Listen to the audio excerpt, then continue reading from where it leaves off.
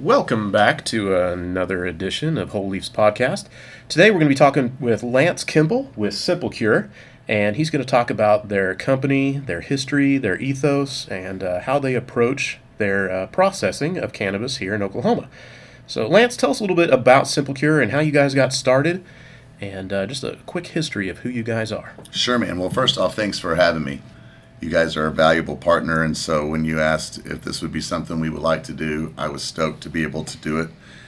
Who we are and why we do it is a pretty big question.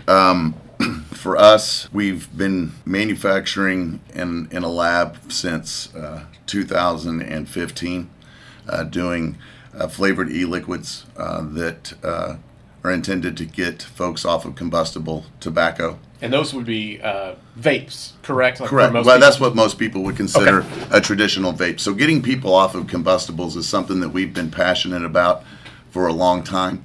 That industry has been under siege by the federal government for a variety of reasons, and we could go down into that rabbit hole, but it's a deep one.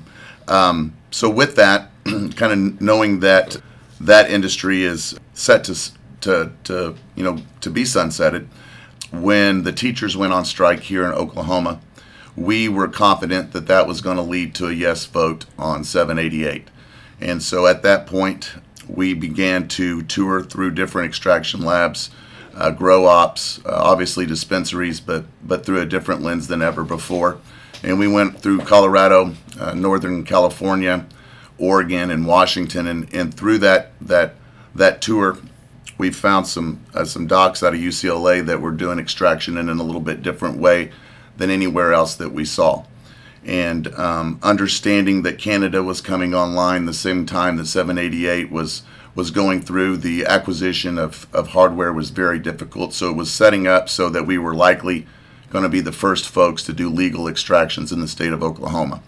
And so I took a lot of responsibility in that. And so we secured the mentorship of the docs, and we implemented a process that we feel is very unique and one that is centered on the patients, and began our product set with our vapables, because that is something that's been the centerpiece of our mission, is getting folks off of combustibles. There's so many conditions that are made worse by setting something on fire and sucking on it, and it turns out that's not a great idea. Sure. And so doing the full spectrum, strain specific 100% cannabis vapables made a lot of sense to us, so that if patients were able to identify particular phenos that were great for their conditions, then they could take a highly concentrated version of that through one of our vapables, no waste, and that would be a very efficient means of dosing for them. Right on. On your equipment, some of our listeners may not know a lot about CO2 extraction.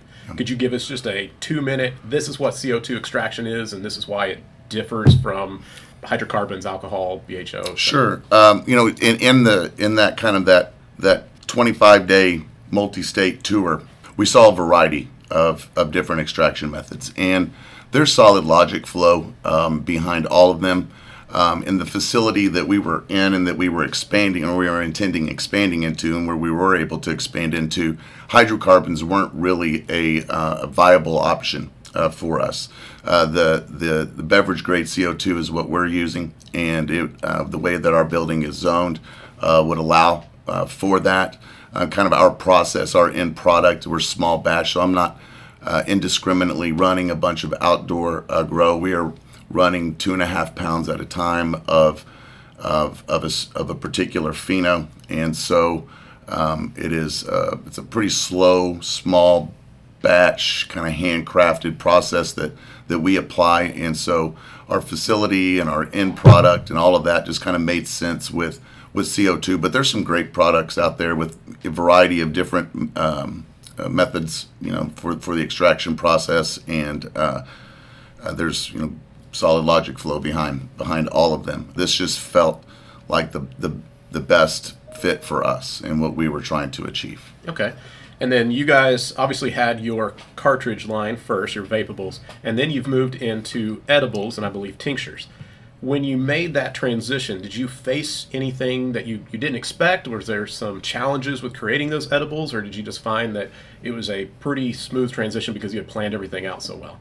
Well, we were able to work with some really talented chefs on the edible side. Fortunately for us, because of our other manufacturing lab, we had some flavoring experience. And so that was able to be utilized. We already had great vendor relationships with a lot of the different flavoring companies and things of that nature. So that was very helpful in us being able to get out a good product in a pretty timely manner. But, really, we've now kind of, 2 years or so into this, we're able to take a lot of time in R&D. And so, like with our tinctures, for example, our most recent release, the CBD tinctures, we were 180 days in R&D on that before taking that to market. And so now it's really neat because we've got the opportunity to work closely with patients here in Oklahoma and kind of dial in to some formulations that are really impactful for them, and then make them widely available to other folks. And that's just a really cool process, and a lot of, just honored to be a part of that kind of work. What challenges has the Oklahoma market brought that maybe other markets haven't? Yeah. And if you don't have an answer, that's fine too. Yeah, it's difficult for me to say what some of the other experiences are in other markets, but for us in our space, one of the difficult spots has been since the Unity Bill, or then the emergency version of the Unity Bill, and much of the contradictive language that's in that, and then the variety of interpretations across the state on that, and then just sometimes that puts a little pressure on relationships just because there may be a different understanding than what yours is or what somebody else's might be. And so that's a little bit of a challenge. And then when you look at instances here recently with stuff in the news with Fast Labs, and so in our space, we're spending a tremendous amount of time and resources on analytics. And so it's difficult a lot of times to get data sets that you don't know what the accuracy is. And then if you get a concerning data set and you send that off and you get wildly contradictive information, and then finding a third viable solution to send that off, it's awfully expensive. And then try to mitigate any of those expenses that you pass on to the patients, right? Because along with those challenges is you are competing against folks that have no efforts into doing anything right, that are still doing things, very black market tactics. And so when you're trying to be by the book and you're competing against folks that don't have any intentions of operating by the book, your costs go up, and then so your expectations for the work that you're paying for are high, and that's not always met. So for me, one of the areas I would like to see us kind of moving in with all the taxes that are being collected is to provide some support for those analytical labs and subsidize those folks so that they can bring in some really high qualified people that are difficult to be bought off or persuaded. And I think that would give the patients some assurance. It would give the vendors, the retailers, some assurances that there was a certain set of ethics being adhered to. Yeah, and for the listeners who don't know, recently there was an article in the Tulsa World about Fast Labs, and there's some allegations of a pay-to-play, essentially, where some growers and processors were paying to get clean test results. And so the OMMA is investigating that. Like I said, there's a Tulsa World article that you can find that has some details. We, of course, don't know all the details on it, but it definitely does raise some red flags here in Oklahoma on testing protocols. And as you and I both know, there's not a central database for testing, and so each lab is reporting its own tests, and we all hope that they're all following their standard operating procedures, SOPs, but as you probably know, you can send sometimes product to 3 different labs and get 3 different test results. So yeah, that's been a big problem, not on the processing side, not only, but also on dispensary side, where It's sometimes it can be misleading when you see different test results that show different items. So it's something we struggled with as well. One of the other areas that we find challenges is just in the truthfulness or the clarity in packaging or labeling of that packaging.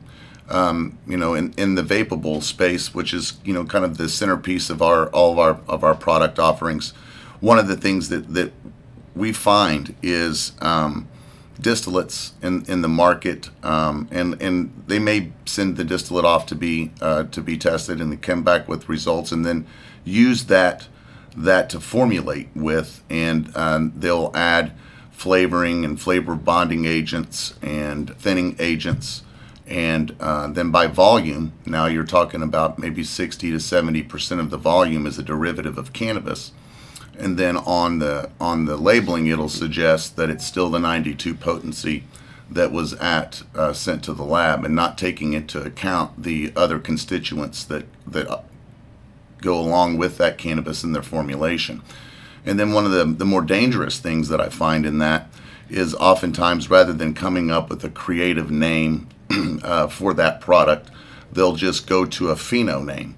And since it's a distillate, it's not a pheno, it's just THC, and it may be flavored to mimic that pheno or inspired by that pheno, but it's certainly doesn't have all the minor cannabinoids or the full terpene profile of that plant. And so you'll have patients that will know that they shouldn't be on a combustible, and maybe have done some research and found that there are particular phenos that are suggested for their condition, and they'll find a cartridge that's a distillate, and it's as a placeholder name or just to drive sales, they'll give it a pheno name like Durban Poison or Critical Mass or Gorilla Glue. And so then the patient takes that home with the expectation that that's that pheno, and it's not. And so then their takeaway is that Critical Mass is not good for my fibromyalgia. Well, you don't know that because you didn't do Critical Mass, and so that's an issue that we see in the marketplace, is just vendors being truthful, and retailers being educated and not always looking at margin, but more at what is best for the patient. We believe that in the end, that's how you establish yourself as a company that sticks around for beyond your days, and it makes itself a pillar in a community, and that's what we're trying to set up, man. Yeah, I've always gone by the ethos that you don't chase the money, you provide excellent customer service, and the money will find you. And I think you hit it square on the head. There are people out there who are chasing the money, that they're always going to go after the best margin, which may not always be the best product, and it may not be the best efficacy. So I'm glad to hear that. What other takeaways from the last 2 years would you like to share with us? Any challenges or some really neat, inspiring stories where you've been able to help some patients that we've got so many wonderful testimonies that have kept us going on hard days, and we've got collections of those on our webpage and on our social accounts and things like that. You can find many of those there. But for me, one of the things that I hope for us in the future, and this comes from experience in our other lab where we have fallen victim to regulation, and what I hope is that we can come together as an industry that's not that's able to. We can set egos aside, set competitiveness aside in moments, so that we'll organize in a way that's vertically organized, and representation from all of the verticals within our industry: processing, retailing, patient caregivers, growers, packaging folks, just all of the support industries as well, and have representation at the Capitol, and be supportive for patient and issues, and provide resources to businesses, and set up in that manner. 788 is well done, and I feel like we can establish Oklahoma, really solidify Oklahoma, if we can organize in a meaningful way and that's going to take a little bit of contribution from many. Otherwise, what tends to occur is it's large contributions by a few, and many benefit from it, but it's never really as impactful as it can be, and many damaging things can occur to an industry. And the challenge is there because our adversaries or our opponents, they don't struggle with many of the same. They're not fragmented, and so there is not a lot of ego to meander through. There's not a lot of competitiveness to overcome. They're on task, they're on message, they're well funded and organized. And so if we can't match that to a notable degree, then I fear where we could go in short order. So it's not a panic type of deal, but it is kind of rattle the cage, and I hope that people can focus on that. And it's difficult as a business owner, right? Because you've got a gazillion fires that you're putting out on a daily basis. And so that's why it's critical that we do have representation at the Capitol that is there for our best interest, that can notify us when there are instances where we do need to organize and kind of grassroots respond to situations. But I would like to see some of the leaders that have emerged kind of organize together and put their egos aside to develop something that can serve the greater good. Awesome. Put the patients as the primary focus, all of the efforts through the lens of what is best for patients in Oklahoma. Outstanding. Well, I appreciate you taking the time to come talk to us. And anything else you want to leave with us? Man, I appreciate you. I know you do a wonderful job of not only carrying Simple Cure in your, so you make wonderful product choices, but you have a wonderful staff. Everybody here always is so nice when we come in, and I can tell how much time they spend with patients. I'm observant to that from place to place when I go. And so keep doing what you're doing, and we're a proud partner. Awesome. Well, that wraps up another episode of our Whole Leaf Podcast. Thank you to Simple Cure for coming out, and we look forward to bringing more content to you shortly. Thank you, guys. Hey, thanks, man.